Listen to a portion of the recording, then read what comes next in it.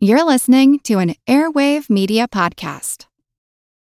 Look, Bumble knows you're exhausted by dating. All the, must not take yourself too seriously, and 6'1" since that matters, and what do I even say other than, hey?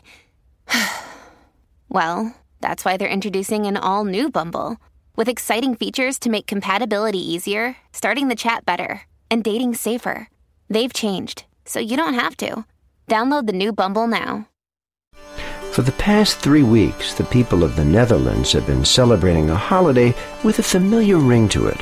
A certain elderly gentleman dressed in red and white has been in their midst, and on the evening of December 5th, he'll ride across the rooftops, bringing presents for good boys and girls. His name? Sinterklaas.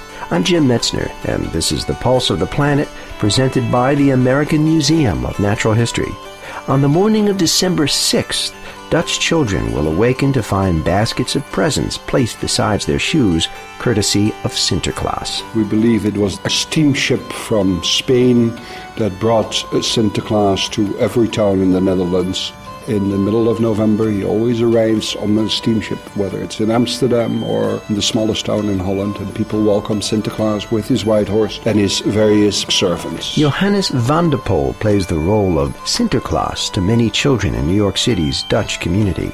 He explains that, like Santa, Sinterklaas is based on the historical figure St. Nicholas, a 4th century bishop who is patron saint to sailors, merchants, and children.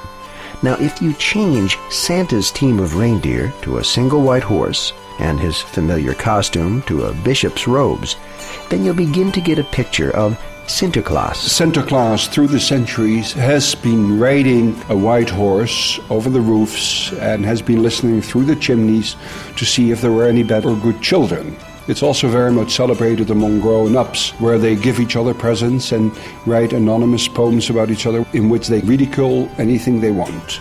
According to tradition, on the evening of December 6th, Sinterklaas, his horse, and his helpers will get back on a steamboat and set sail for Madrid to make ready for next year's holiday season.